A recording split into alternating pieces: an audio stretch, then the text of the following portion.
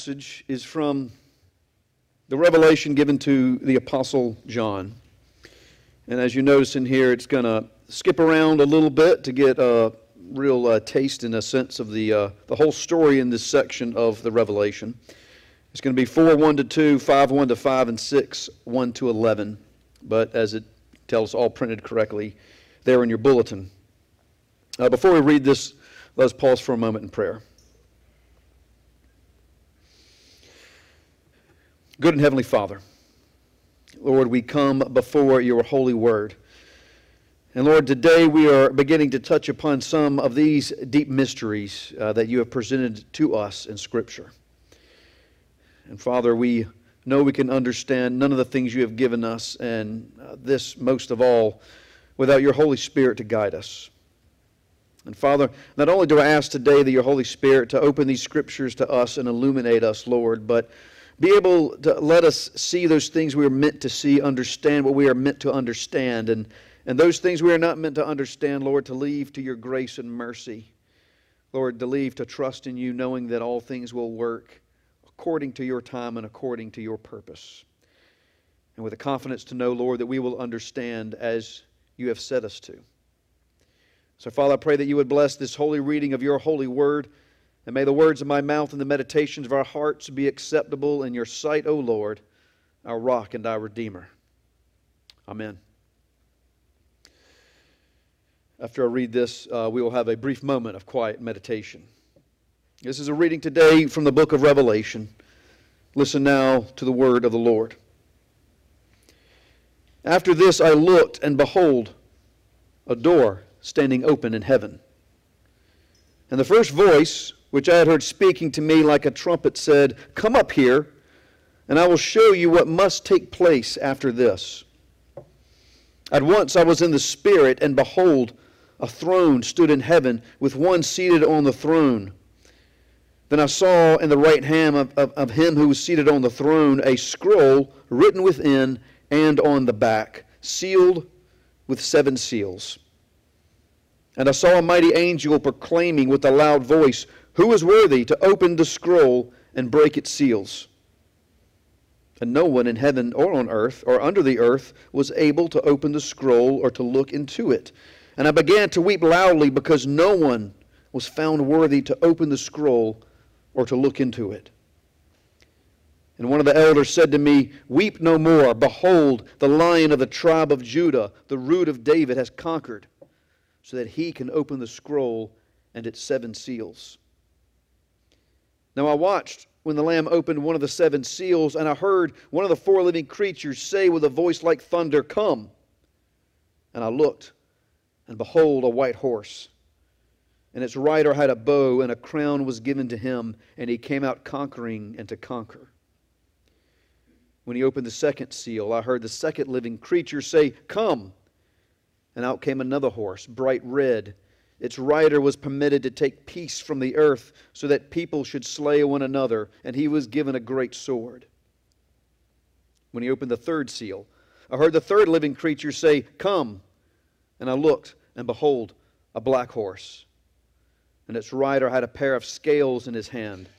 And I heard what seemed to be a voice in the midst of the 4 living creatures saying, "A quart of wheat for a denarius, and 3 quarts of barley for a denarius, and do not harm the oil and the wine."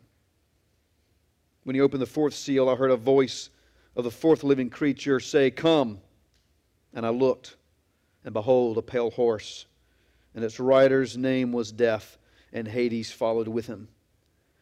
And they were given authority over 1/4 of the earth to kill with sword and with famine and with pestilence and by a wild beast of the earth. When he opened the 5th seal, I saw under the altar the souls of those who had been slain for the word of God and for the witness they had borne. They cried out with a loud voice, "O sovereign Lord, holy and true, how long before you will judge and avenge our blood on those who dwell on the earth?" Then they were each given a white robe and told to rest a little longer until the number of their fellow servants and their brothers should be complete, who were to be killed as they themselves had been.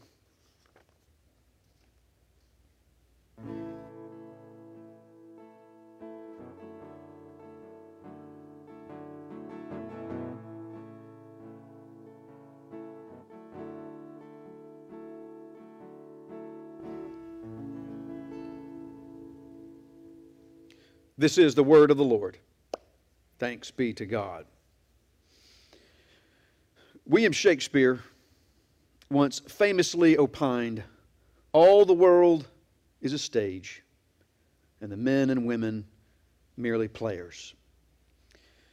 And he gave us this image of life being like a play, life being like a stage. And when you're born, that's your cue to come on. And you live your life, you have your lines, you play your part on the world stage, and then when we die, that's our exit. We're called out as others are called in and others leave along with us. Now, if you've ever been a part of the theater, if you ever worked in anything on the stage, you might have noticed that most of the action takes place off stage. That what you see as it's presented on the stage is the tip of the iceberg. That's just a small portion of what's going on. If you ever worked in a play, there's a whole flurry of activity behind stage. You've got the director and the stage manager. They're calling out commands. You've got people running behind to get to their place in this place. They're calling the actors in from the dressing room to get to their places. The guy on the curtain is moving the curtain. The man with the lights is working with the lights. They're having to put props on and off, replace the scenery. Just a whole buzz of activity that goes on behind the surface. The stage is just the surface. The stage is just the very little bit that we see. And actually, the power, or should I say maybe the authority, about what goes on the stage doesn't come from the stage at all. The authority of what is happening on the stage and what we're seeing as the play goes on is from the people behind.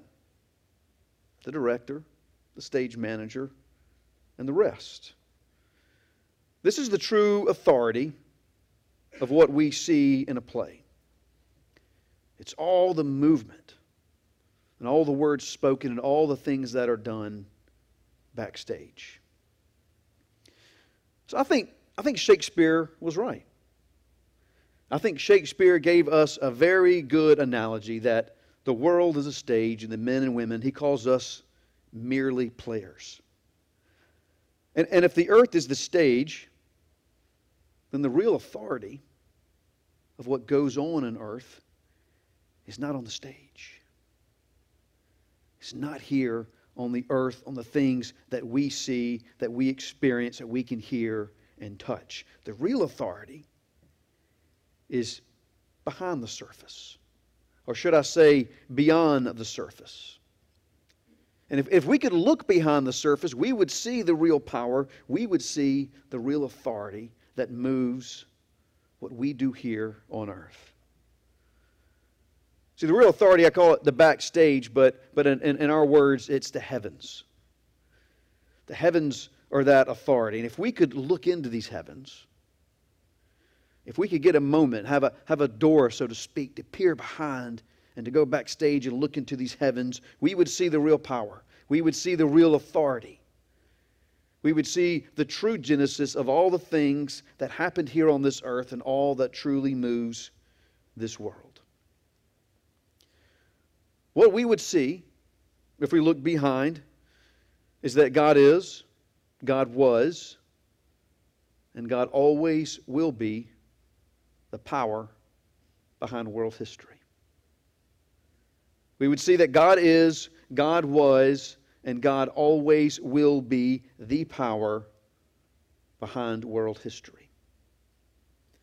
Now, make no mistake, it is people that are acting. We're the ones on the stage. But the true authority lies in the backstage. And yes, this is, if we were using the theater analogy, this world and this earth is truly experimental theater. And if you've been to some experimental theater, it can be really, really bizarre sometimes. And this is probably the most experimental of experimental theater. Imagine, if you would, going to a play where the director has given the actors some general rules of what they should do, but no script. They've got no script. These are the things you should do. This is the way you behave. Now go on out there on the stage and play your part. Imagine what that would look like, right? Utter chaos. It would be crazy. It would be very confusing. You would think there'd be no purpose to it at all. Welcome to life. Welcome to life. God has put us out on the stage. He's given us Scripture. He's given us His Word. He's given us some guidance and direction. But He doesn't give us a script. But you've got to say this and you've got to say that. And this is just the stage. The real authority, the real power of world history is the will and the plan of God. Now, what I like so much, or what is so special about this book, is that Revelation gives us a glimpse of the backstage. Not many times do you get this, and even in the Bible, you don't always get a glimpse of what's going on backstage, but that's exactly what we get in this book. We get a glimpse of the heavens. We get a glimpse to see the power that is moving the power of the earth. And it starts in this reading in chapter 4, verse 1 that I started today, when John, the apostle, he's on this island, he's exiled, and he begins to have this vision. And this vision is what he writes down in the book of Revelation. But the vision begins when he says, I saw a door open up in heaven. So he's on the earth, but he sees the heavens, and he sees a door opens up, and a voice comes and says, come up here, and let me show you these things that must soon take place. And so John goes from the earth, and he gets a glimpse into heaven to see what's going to take place. So John is taking us backstage with him. He's going to the backstage. He's going to go see all the inner workings, the things that are going on in heaven that are going to influence what is to come and happen here on earth. And we know that he's sitting at the seat of power because as soon as he goes into heaven, he's brought into the court of God. And God is sitting there on His throne. And He's before Him, and he sees elders all around God, and he sees four living creatures. They're circling around God, and they're constantly singing praise, and they're worshiping Him. And it goes on forever and ever and ever, all this worship of God. So He is right there at the very seat of power. At the seat of power, at the backstage that moves and directs everything that happens here on our stage. And as John is watching this, he sees that God on the throne is holding in His hand a scroll. And it's just like a scroll, this paper that's rolled up into a scroll. And he notices that it's written on the front and it's also written on the back. So this scroll is full of writing. There's lots of stuff written on it. And it's sealed with 7 seals. Now, as you probably know, back in the day, that was the only way to secure. They didn't secure a message is to cover it with a seal. And, they didn't have encrypted, emails or information like that. The only way what they would do is you would write a letter and then you would fold it up. And on the place where it's folded together, where the 2 sheets come, you would drip some wax. And then before the wax dried, you would have a metal impression with your seal on it. It was a picture, like usually a sword or a lion or an eagle. And then you would stamp the wet wax. And when it dried, it had formed a seal. So you couldn't open the letter unless you broke it. And then once it was broken, you would know that someone had been reading your mail. So John's up in heaven and he sees God holding this scroll, and it's sealed with these 7 seals, and we know it's important because it has been closed not with just 1, but with 7. And in the ancient world, it was a tradition that the emperor's wills were always sealed with 7 seals. And anything really important was going to be sealed with 7. So we know that this is a very important document, whatever is written in it. And as John is standing there in heaven, this question goes out. It says, who can open this?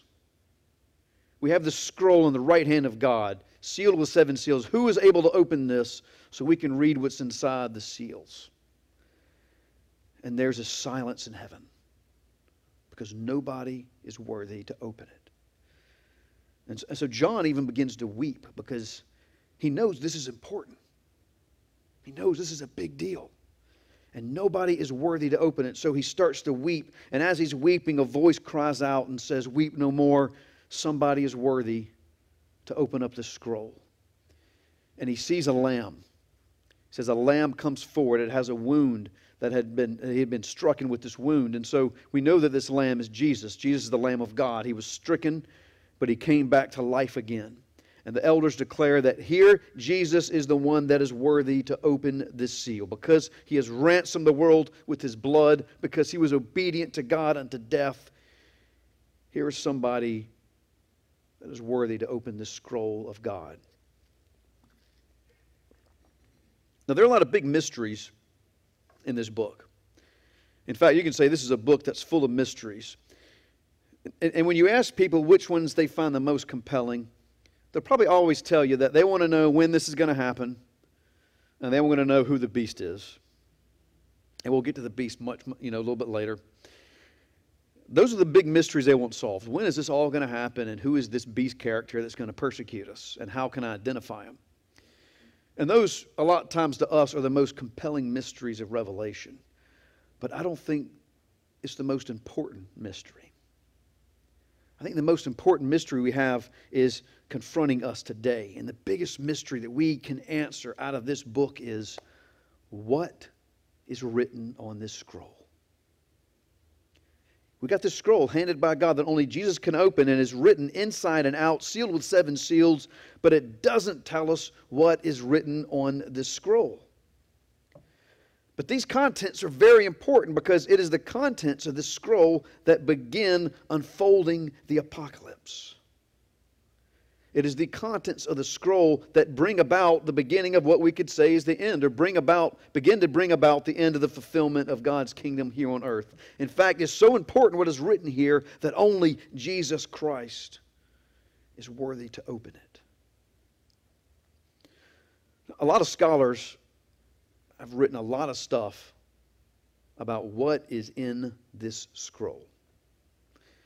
And most of them seem to think it has something to do with God's plan. Because it is, in fact, at the beginning of the vision of Revelation. This is, in fact, as these seals are broken, we start seeing the plan of God start moving into action at the end of time, or maybe even in history. So people have begun to kind of agree that this is probably God's plan for history. Maybe it is the complete destiny of the world. It also could be the instructions for the completion of His kingdom. Some people have proposed that maybe on the scroll is written all the names of the people who are to be saved. It could be the full mysteries of God waiting to be unveiled. Some have even speculated that this might be the deed to the kingdom of God. Remember, it's common for wills to be sealed with 7 seals. So maybe this is the deed to the kingdom of God given to Jesus. But whatever is in it, it's a very important unveiling. And we see as these seals are broken, it happens in stages, and at each stage there's this huge event that shakes heaven and earth all at once. Now, when these first 4 seals are broken, we get the 4 horsemen. And these are the 4 horsemen that have captured the public imagination, the 4 horsemen of the apocalypse. And it's an image that's been used in literature and movie once. There were even a group of wrestlers named themselves the 4 horsemen. Y'all remember those guys? I don't know. I might be the only one that remembers the 4 horsemen, like Ric Flair and Arn Anderson and his brother. There was somebody else, Tully Blanchard, I think. Just forget I just even said any of that stuff. It's so not important. But this is where the 4 horsemen originate. As Jesus breaks these first 4 seals, these 4 horsemen come riding out on the earth. And they've been called by God to ride out. Every time a seal is broken, there's a voice that's from heaven that calls the horse forward, that says, "Come," and the horse rides out. And there's a different impact on the world with every single horse that rides. And for instance, when the first seal is broken, a white horse is called out. And it says that he was given a power to conquer. He's been given a crown and a bow, and he goes out and he's given the power to conquer. And when he breaks the second seal, there's a red horse that comes out. And it said this red horse was given authority to take peace from the earth. He was given a sword, and there's going to be all this fighting that goes on, and all this warfare in between people and nations and communities. And then he opens the third seal, and a black horse comes out, and he's holding scales. And we get this real cryptic message in here about the price of wheat. A denarius for a quart of wheat, a denarius for 3 quarts of barley, but do not harm the oil and the wine. And for 2,000 years, we've speculated on what in the world this means, and no one has any clear answer, but we do know that it's talking about these prices that are severely inflated. A denarius should buy much more than a quart of wheat. It should buy something like 16 quarts of wheat. And it's enough for a laborer to just barely feed his family. So what's happened with this third horse with the scales is we're seeing severe inflation, and we're seeing the market prices just go completely out of control. And then he breaks the fourth seal. And it says we call it a pale horse, but it's actually like a sickly yellow horse comes riding out. And the rider on it is death, and it says hell or Hades is following with him. And he's been given authority to wipe out a fourth of the earth, to kill by all sorts of ways, by famine, by plague, by warfare. Even wild beasts start to turn against the population. And even they start to kill people. And then as the fifth seal is broken, something changes. It's no longer the horseman. Now John has another vision of heaven. He sees the altar of God, and beneath the altar are the martyrs, people who have died for the Word of God. And as they're under this altar, they're calling out to God for when they're going to be avenged. When are they going to get the vengeance for the people that killed them for preaching the Word of God? But the martyrs are only given a white robe, and they're told to wait until the numbers will be complete. Now, I'm going to be honest with you. I'm not going to tell you what these horses mean. Okay? Because I don't know. We've studied these for 2,000 years. When I say we, as a church, have studied this for 2,000 years. And you can get a lot of opinions from a lot of people, but we still aren't really sure about the specifics of what these horses mean and when this is going to happen and how we can tell it's happening. And I've come to the opinion that we don't understand it because we're not meant to understand these specifics. There was another message that God is presenting us in these mysteries of Revelation. And if we focus too much on what these signs mean and when they could happen, and we can speculate, that's fine. I love doing that. But if we focus too much on it, we might forget the bigger picture that God's teaching us. And I believe the bigger picture here is these signs are teaching us, and the authority that God is instigating them is showing us that God is the active agent throughout world history. That it's by His command and by His authority that some of the biggest events in history happen. It's by His power, it's by His will that human history and human destiny moves forward to the end that God Himself has destined and proclaimed. Just as important, it teaches us that it is through Jesus Christ and through Christ alone that the plan of God is fulfilled. And it is not fulfilled without Him. It is not fulfilled outside of Him. And it cannot be done without Christ. So you get this scroll, and whatever mystery it contains, whatever plan, whatever names might be in it, whatever it is, only Christ can reveal it. We can't do it.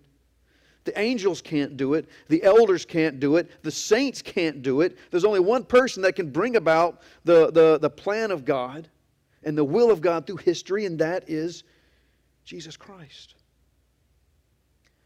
I'm going to take you for a minute in Ephesians. Ephesians chapter 1 verse 9 says, God has made known to us the mystery of His will according to His good pleasure. And listen to this, that He set forth in Christ. He set forth in Christ a plan for the fullness of time to gather up all things in Him, as in Christ, things in heaven on things on earth. The plan of God, it doesn't move without Jesus. The plan of God, the destiny of world, the fullness of time has Jesus Christ at its center. Whatever is going to be fulfilled, whatever is coming in the specifics, it's all going to be done so in Christ. And when we look at it from our perspective here on earth, it looks like chaos. It looks like a bunch of actors are on stage without a script. There's chaos all through. There's war, there's conquest, there's powers being overthrown, there's revolution, there's famine, there's plague, there's economic turmoil. It's crazy. I mean, but does it sound familiar? It should, because this is human history. Wars, plagues, disasters, conquest, revolutions, periods of great and intense anarchy. For us, it looks like it's out of control. But if we pay attention, if we look with eyes of faith, and if we see and read about His plan beforehand, we find that all of this, all things, work according to the plan of God. There is nothing that is out of His control. There's a lot that is confusing to us. Yes, there is a lot that is mysterious to us. But every bit of this is firmly in God's grasp. And we have the temptation to look at history and think it's out of control. We do the same thing with our life. We do the same thing with our present time now. We're like, God, this is out of control. Do you see what's happening here in our world? Do you see what's going on? We've got gun violence. We've got COVID. We've got people acting crazy, throwing tantrums in airplanes. Lord, what's going on? And we even, in our darkest moments, even dare to question God. Lord, do you know what's happening here? Do you realize what's going on this earth? Are you really in control? Our God is not out of control at all. It's all within His grasp, and within grasp of His Son, Jesus Christ, who is the defining power of world history. Yes, it looks chaotic to us at times, but it is all unfolding according to the plan of God. And God's plan is so perfect. I want you to think about this, okay? God's plan is so perfect that He can send actors on a stage without a script. And some of those actors can even rebel against Him. Some of those actors can try to fight the performance, but His plan is so perfect that performance still goes on exactly like it's supposed to. And more importantly, it ends exactly like it's supposed to. Well, this past week, Time Magazine unveiled its 100 most influential people of 2021. And if you looked at it, it had most of the same characters we've come to expect: celebrities, politicians. I think we saw Prince Harry and his wife Meghan Markle there. Lil Nas X, a rapper who's real good at stirring up controversy, was in it. Also Shohei Ohtani, the baseball phenom for the Los Angeles Angels. Like I said, it's the usual cast of characters, and we often look at them as the icons, right? These are the movers and the shakers of our world. These are the influencers of life. These are the men and women that truly move world history. Or so it seems. But what we're taught with this passage today and all throughout the book of Revelation, as the seals are broken, as the plan of God progresses, we know that all these powers are nothing but a flash in the pan. They're a passing fad. And for all their power, the power basically equates to an ant pile trying to stand up to a lawnmower. We see when these seals break and as they open and we see God working in history, not only are we going to see that our most powerful icons and powerful institutions are just brushed aside, we also will see that this is the irresistible advance of the work of God. On the surface, it looks different. On the stage, it might look different. It's the powerful and the famous, the icons, the beautiful, the celebrities. But today we get a glimpse of the backstage. We find it's not the earthly powers at all that are in charge of our world. It is the will of God. It is the plan of God unrolling like a scroll. Whatever is written on this scroll here, whatever is written and sealed with 7 seals, this is the will of God. And the message it gives us today is it will be done. Our God is the great director. Our God is the one working behind the stage with His elders, with His angels, with His church. And most of all, through His Son, Jesus Christ, working for the great revealing of history, for the pinnacle of His work. And what it is revealing is, well, it's still a mystery to us. We still wait for its completion. But we, you and I, all the people of God, we get to wait with a special anticipation. We get to wait with hope. Because we know our God is behind it all. To God be all the glory forever and ever. Amen.